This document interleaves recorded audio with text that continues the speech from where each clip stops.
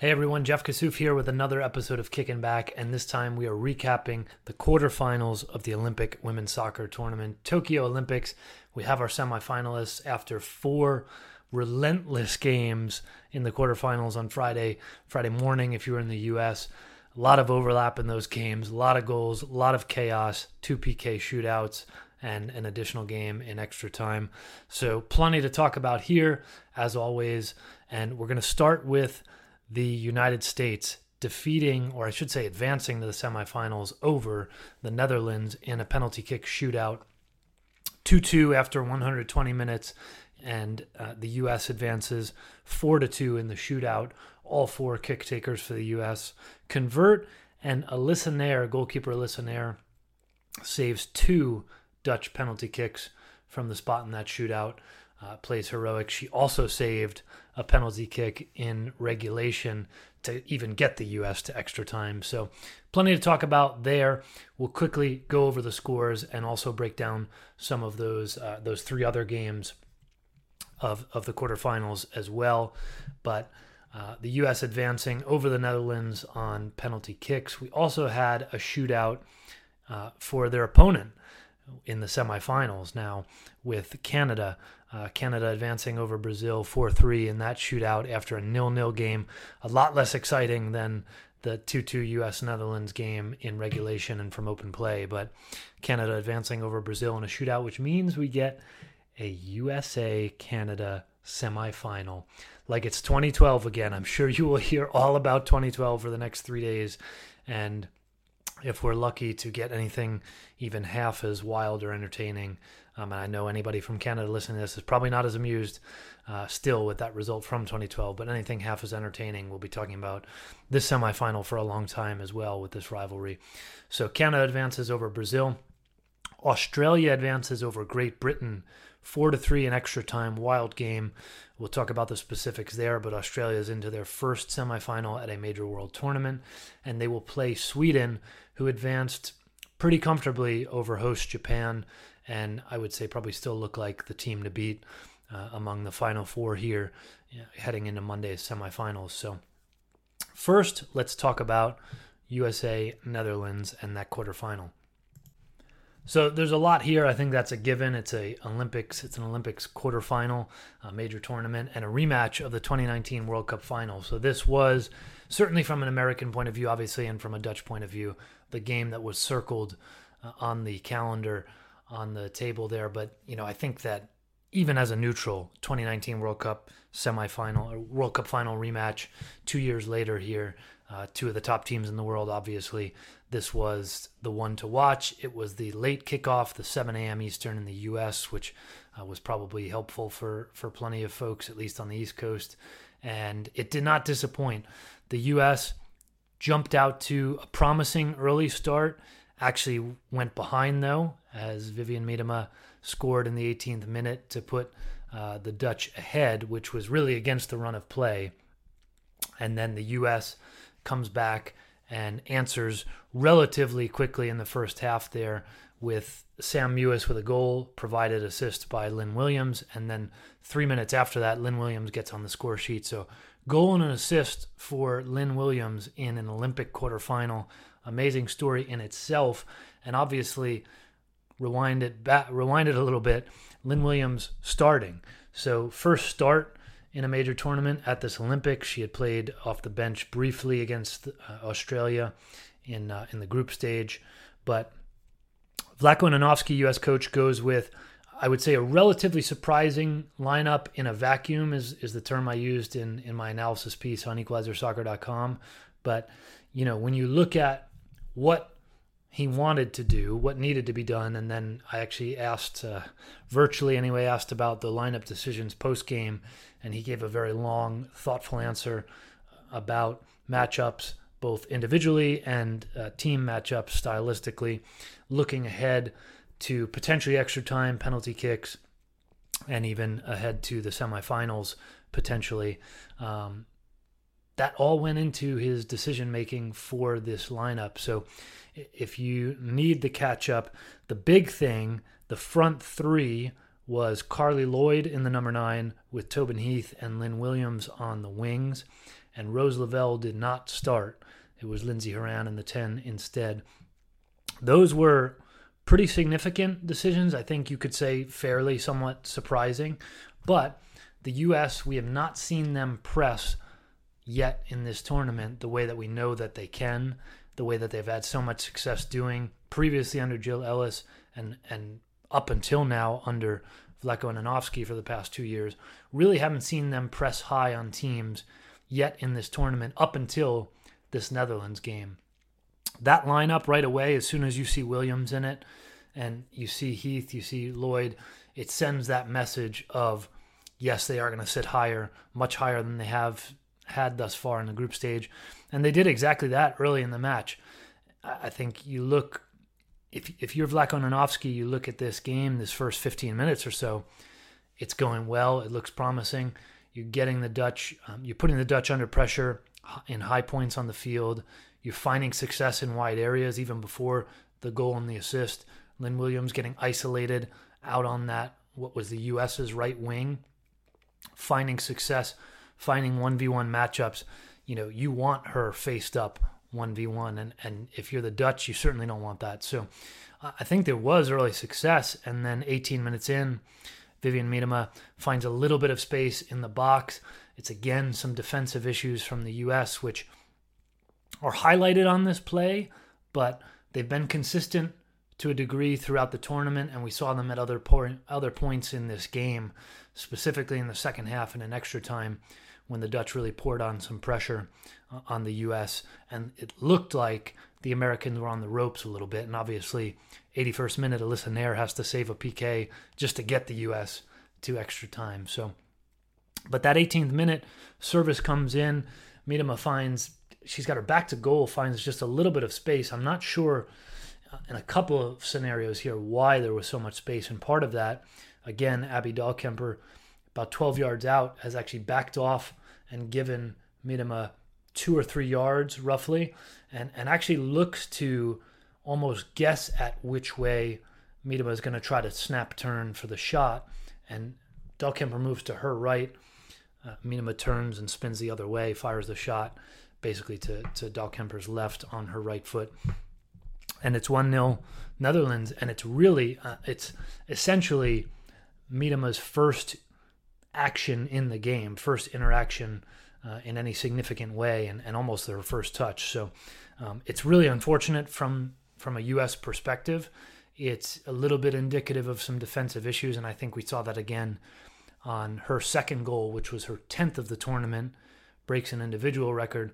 The Dutch exit this tournament with 23 goals. That's an a single tournament record for the Olympics, 23 goals in 4 games there. So, successful group stage, obviously. I talked about this on the previous pod, recapping the last group stage games.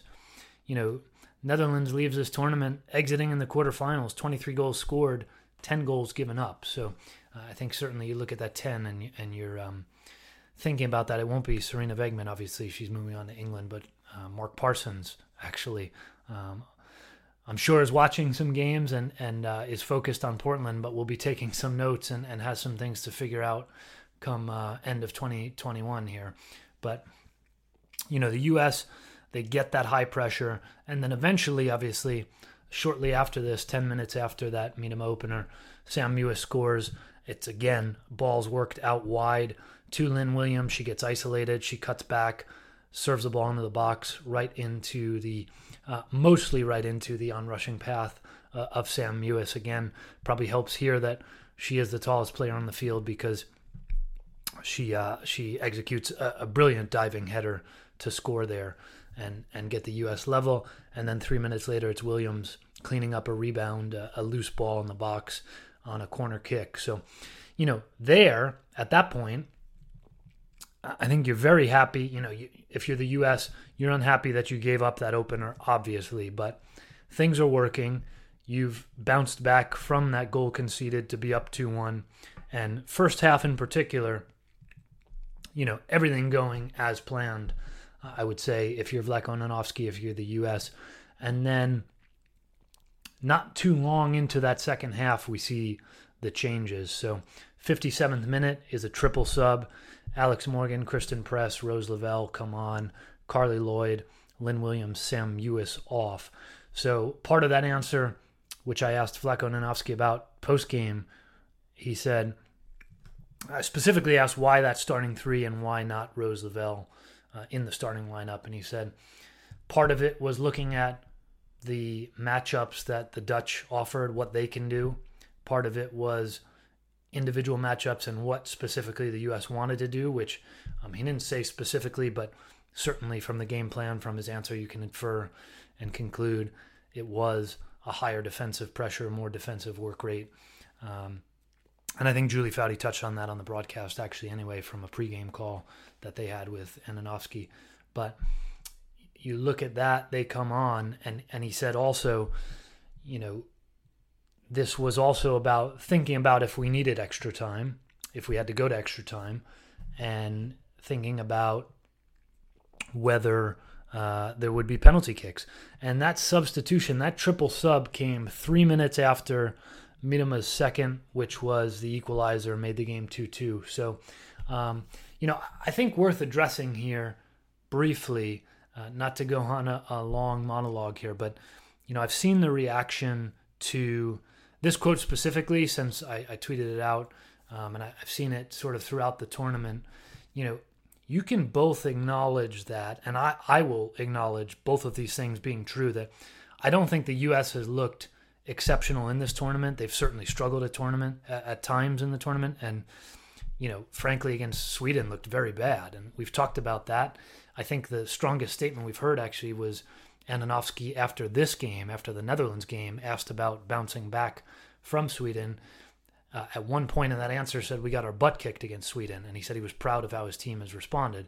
So yes, absolutely that happened against Sweden. New Zealand then a tough game to judge, and then came a lot of the criticism of what the U.S. did against Australia, which I've said, if you stop and listen to why the U.S. did that, and you actually listen to it from Ananovsky, from the players, it's completely logical, makes sense, sets you up for this quarterfinal. And as I said on Tuesday, if the U.S. goes and advances and wins against the Netherlands in this quarterfinal, nobody cares about the Australia game.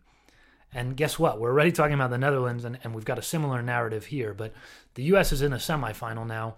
So is Australia on the other side. So everything worked out for both of those teams in how they approached that game. And yes, that is a retrospective view. But for me, the point being, both that, which there was a heavy criticism of the approach of that to that Australia game, and there's also been a pretty significant reaction I've seen even to the idea of that Ananovsky would have planned for this, that he would have planned for how he wanted to start the game, why he took off who he did in the 57th, and then even a few minutes later, with Tobin Heath coming off, Megan Rapinoe coming on, and setting himself up for potentially extra time, potentially penalty kicks. And he even acknowledged having a little bit of an eye on what's next, with the confidence, I guess being the term, that you are going to advance to a semifinal and you need to perform in a semifinal. So, I think it's really easy to sit here from afar, some of us from thousands of miles away, and say, that's ridiculous, right? Why should we believe that that's the case? But my response to that is, why should we not? I mean, this is a very detailed answer from a meticulous manager who, up until this point, has been rightfully so praised for his management, his ability to break down games, think about games in different ways. And suddenly he is doing that in a way that's maybe slightly different than we've seen the U.S. operate. Again, acknowledging that they have underperformed in games at this tournament, particularly the Sweden game, I think should be specified. But we're seeing that in action. He's explaining exactly what he's thinking. And, to his point, the 4 players that came off the bench in that short window, which he said were inserted into the game with a thought for extra time, a thought for penalties, looking ahead and trying to win the game before penalty kicks or even before extra time. Those 4 took the penalty kicks in the shootout that the U.S. advanced in. All 4 made it. So he's literally telling us this. it played out, and there seems to be a reaction that we somehow shouldn't believe that that's the case and it was pure luck. And I mean, that's ridiculous to me. And I think if we've learned anything at this Olympics, all of this talk, and rightfully so, this talk about mental health, and I think it kind of dovetails into the idea, that topic, part of that topic and understanding it is that we don't necessarily know people when we think we do. We don't know what's in their mind. So when somebody's telling us exactly what was in their mind, and that's the coach, that is players in the past few days have explained the Australia game and how they're thinking, when people are actually telling us what is in their head in detail, yes, from a journalist standpoint, I mean, we need to be thinking critically and to some degree with anything, with news, anything, be skeptical of it and at least confirm like, okay, this checks out. But assuming that it does, which again, laying everything out here, it does, it's absurd to me that we would be just tossing it aside as irrelevant or, as some kind of a lie or something. I mean, it's absurd to me. So again, that's acknowledging that Sweden, terrible performance from the U.S.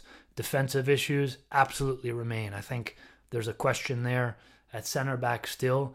Does Tierna Davidson maybe get the start along Becky Sauerbrunn in the semifinal against Canada?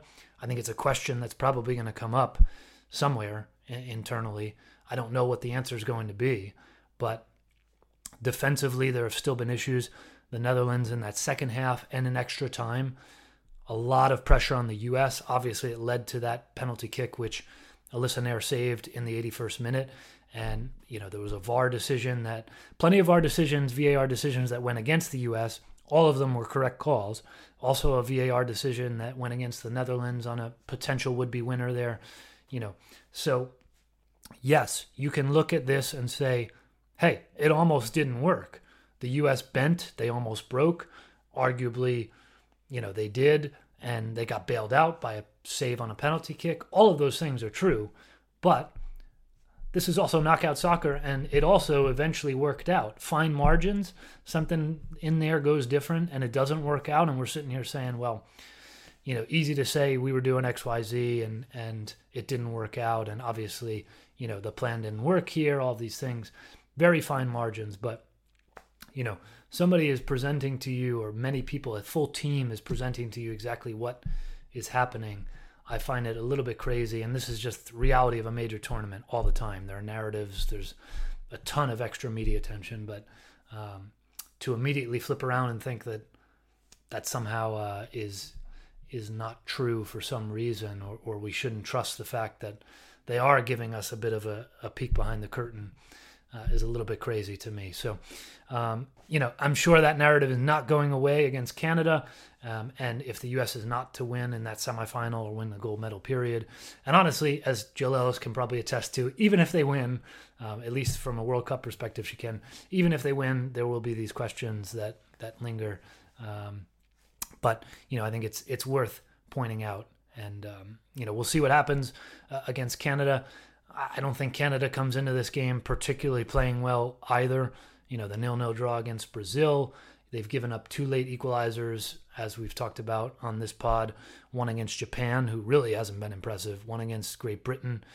Both of those teams are out now. So, I think it'll be an interesting matchup. It always is with U.S.-Canada. It's always a physical match. I hope it's not one of the overly physical matches that we sometimes see these teams play.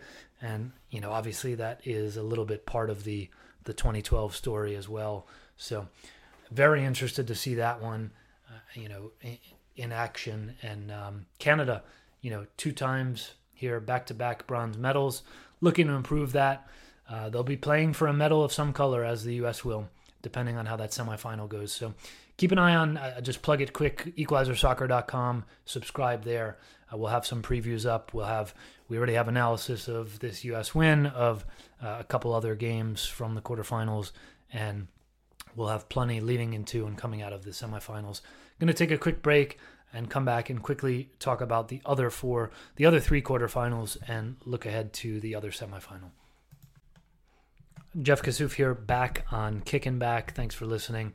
This is a podcast, part of the Equalizer. You can check us out at equalizersoccer.com. Go ahead and subscribe for all of our premium content and perks, like we give away things like NWSL trading cards to subscribers just because. So please go check us out there. And we're on Blue Wire network of podcasts. Excited to be on that. And you can join Blue Wire too on Blue Wire Hustle, it's called. So check that out to potentially start your own podcast if you're thinking about it. So here recapping the quarterfinals of the Olympic women's soccer tournament, the Tokyo Olympics, and we just talked in great depth about the U.S. advancing over the Netherlands in a shootout after a 2-2 draw through 120 minutes. Want to talk about the three other quarterfinals, look ahead to the semifinals a little bit. The other, I would say, most exciting game of the quarterfinals, probably the most exciting game from a pure entertainment standpoint, and obviously people love goals. The goals standpoint, Australia 4-3 winners over Great Britain. Great Britain, I know, heartbroken. Head coach Hege Riise, who is the interim head coach for all intents and purposes of England and Great Britain. Great Britain, an interim team in terms of competition in football, but said devastated, I think was the word she used twice in a short manner of time in the post-game press conference. Ellen White scores a hat trick in this game, and it's not enough. 4-3 winners, Australia, and Sam Kerr with two of those. Sam Kerr rescues Australia with an 89th minute equalizer. Great Britain was winning 2-1. Kerr equalizes in the 89th and then gets them to extra time.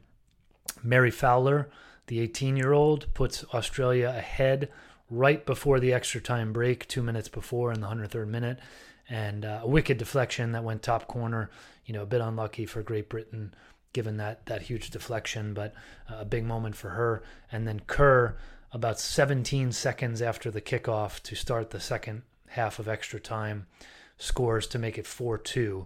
And White kind of claws Great Britain back in the 115th minute, gives them a shot as they press for another equalizer in those final 5 minutes or so. But Australia holds on, and Australia is in a semifinal for the first time ever at a World Cup or Olympics, and that means they'll be playing for a medal. A common phrase here, but all four teams left will be playing for a medal of some kind here next week. So big moment for Australia, co-host of the 2023 World Cup. I think a team that has been looking for some kind of momentum. I mean, you look at the results that Australia has had over this spring, these past few months, and for them to be in a semifinal, I think is already playing with house money, to be frank. They've looked better at this Olympics. They've looked more disciplined, than they did certainly in some of those spring results. I mean, there were some ugly score lines, not just the scores, but how they were playing, how they were getting opened up defensively. And 4-3 is not exactly a game that might inject confidence in defending, but, Australia finding a way to get it done, and that means actually we'll get to the other results, but another team, 3 of the 4 semifinalists from Group G, Australia, Sweden, USA. So it tells you a little bit about what Group G had going on in terms of level of difficulty, I think. But look, Sam Kerr, I think you look at Ellen White carrying Great Britain through this tournament, really through the entire tournament, and Sam Kerr sort of doing that for Australia is nothing necessarily new. Tony Gustafsson has played with the tactics a little bit from game to game here and has obviously had to play with them based on those spring results that I mentioned, but went with a 3-back, which, I tweeted this. I think it's interesting to be seeing Ellie Carpenter in that role because she's such a good fullback, really wingback even. So to be playing in a system with wingbacks and not actually have her as a wingback in it is quite interesting. But, I get it in some ways. Her pace actually makes up for the lack of it with the other two center backs and just kind of the central area of the field in general there for Australia. So it's an interesting tactical development. Does it work against Sweden? Well, evidence from the group stage says no, because we've seen this matchup. This is going to be a rematch of the group stage, and we actually potentially have 2 rematches on tap still. If the U.S. is to advance and play either of these teams, it would be another Group G rematch, which would be quite a plot. But Sam Kerr I think it gets hard to sort of come up with new superlatives for her and what she's done. She was asked post-game about what it meant to Australia to finally, and to her, to finally be at this stage of a tournament. And, she kind of deferred a little bit on the question and just more so said that she wanted to, kind of the typical kind of enjoy the moment sort of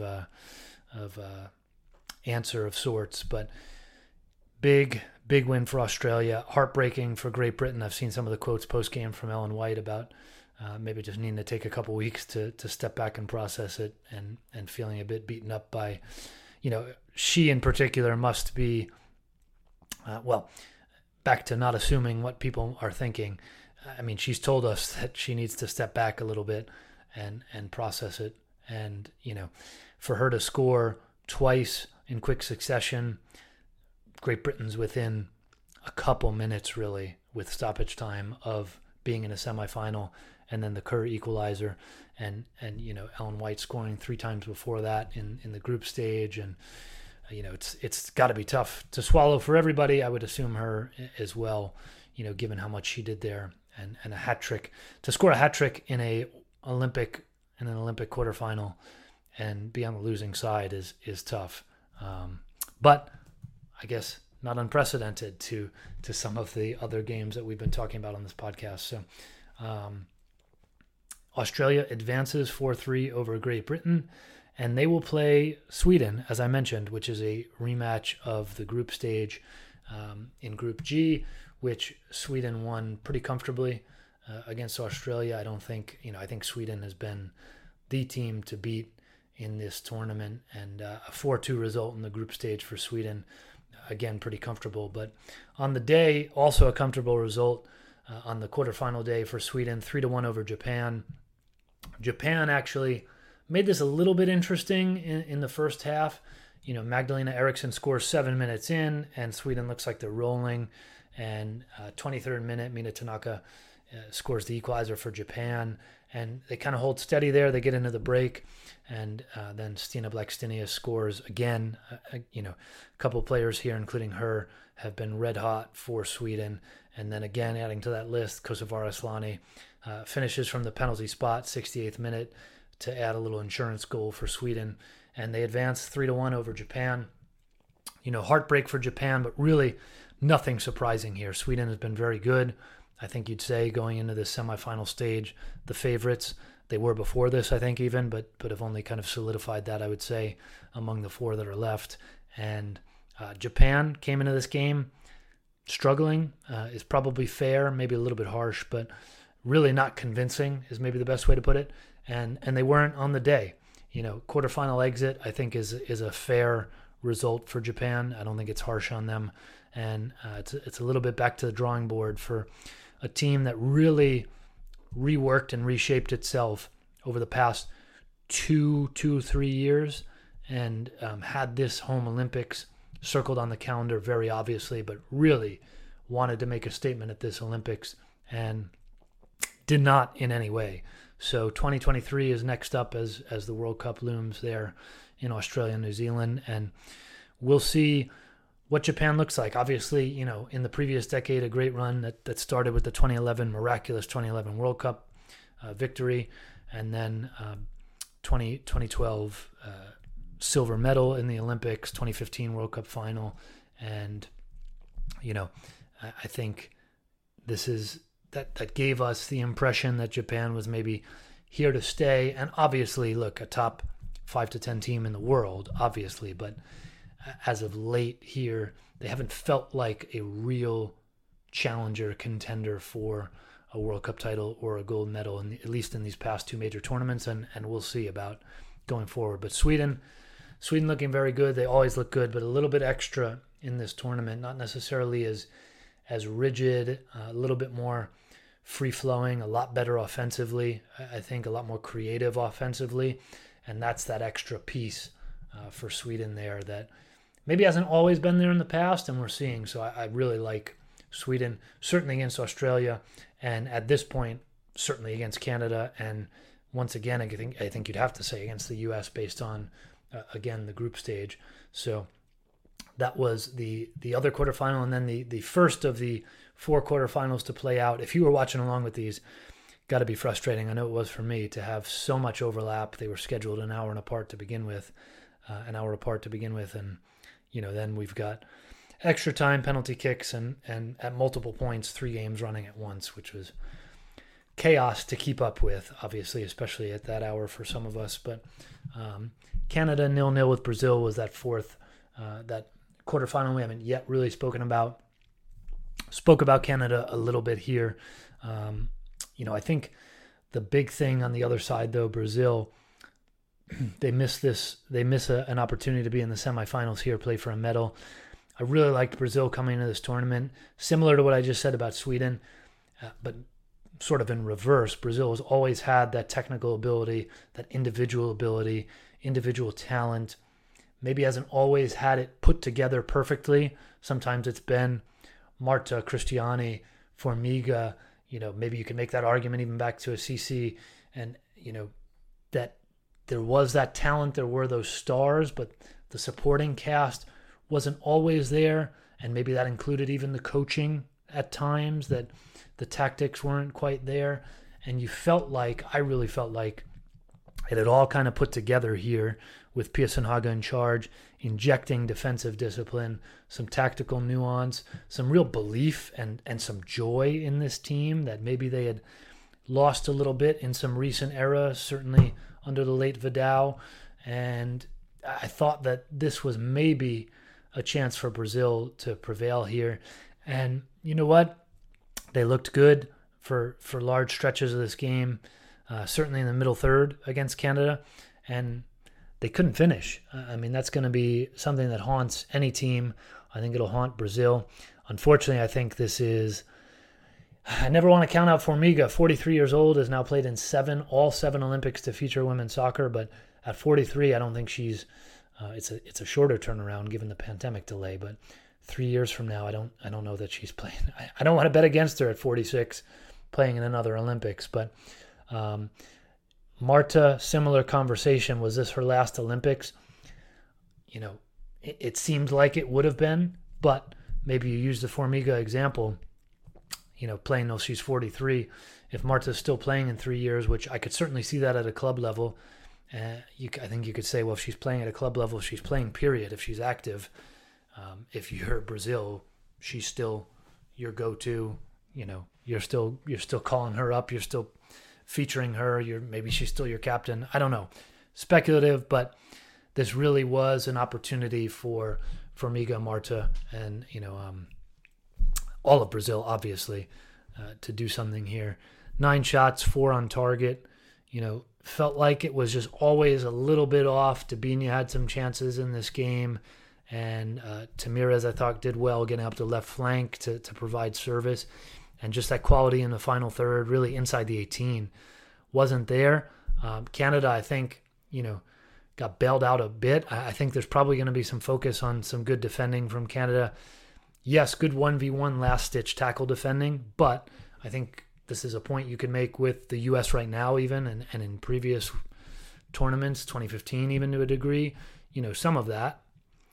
Okay, you see that last-ditch tackle and you're amazed by how great that perfect time tackle was, but why did it happen is another question that needs to be addressed. And I think there were breakdowns, and there have been breakdowns for Canada that lead to that being exposed to needing to make a tackle like that. So that's obviously something to watch against the U.S.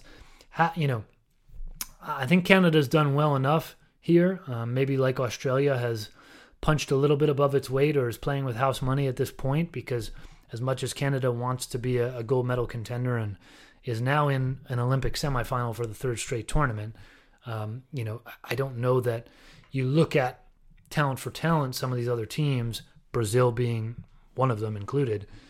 I think talent for talent and just where they are in form, I would have liked Brazil here. And that's why they play the game, I guess, 0-0 through 120 minutes, and then a penalty kick shootout, which I should say, much like Alyssa Nair, Steph Labey saving PK kicks number 4 and 5 from Brazil to seal this for Canada. Amazing display from her. She had the rib injury in the opening game. She was, I felt like at multiple points in this game was really down on the ground, injured. Again, kind of a question of, was she okay? Is she okay to continue? And then even, getting into a penalty kick shootout, like where is she at physically even, was probably a fair question. And she comes up with 2 PK saves in the shootout. I think really amazing stuff from her. And so a good day for North American goalkeepers, I guess. Steph LeBay and Alyssa Nair, each with penalty kick, two penalty kick saves in the shootout, in their respective shootouts. So big stuff there from Steph LeBay, heroic stuff from her, from Nair in the other shootout. And now they get to face each other in the semifinal. And, we'll see. I think defensive questions for both teams, Canada and the U.S., and then you start to look through the midfield. I would favor a U.S. midfield still in that matchup, certainly, but, I don't think it's been the exact strongest U.S. midfield that maybe we expected it to be, given how it's performed, given how that trio or those 4 players in the 3 positions have performed previously. And on the front line, I do like the U.S. player for player if you're comparing front lines. But, look, we will see 2012 reference. We will see the U.S. record against Canada reference. Canada has not beaten the U.S. in 20 years. That 2012 game is part of that. And, all these things are great. But I love to quote the Herm Edwards quote every once in a while. You play to win the game. And also that's why they play the game. So we'll see. Anything can go here in an Olympic semifinal, particularly in a rivalry game like this. And I think we're in for a physical grudge match, hopefully not a bloodbath type of game, as these two teams can play sometimes. But going to be very interesting. So 4 a.m. Eastern is USA-Canada. As of now, I've seen some chatter of people saying it would make sense for these games to be flipped based on local time zones for all of these teams. I don't disagree, but I don't know if that's going to happen. I mean, that's all speculation at the moment as of this recording. But 4 a.m. Eastern is Canada-USA on Monday. So that's Monday, 4 a.m. Eastern. That is, for a lot of you, your Sunday overnight, if you're planning on when or if to wake up. And then 7 a.m. Eastern on Monday is Sweden-Australia in that second semifinal. Looking forward to it. Semifinals. And then a week from now, we will have the full podium and an Olympic gold medalist. So we'll see who it is. Let me know who you think it'll be. Share it on Twitter. I'm at Jeff Kassouf. We're at Equalizer Soccer. And we'll be back after those semifinals for another recap of what's going on at the Olympics in women's soccer.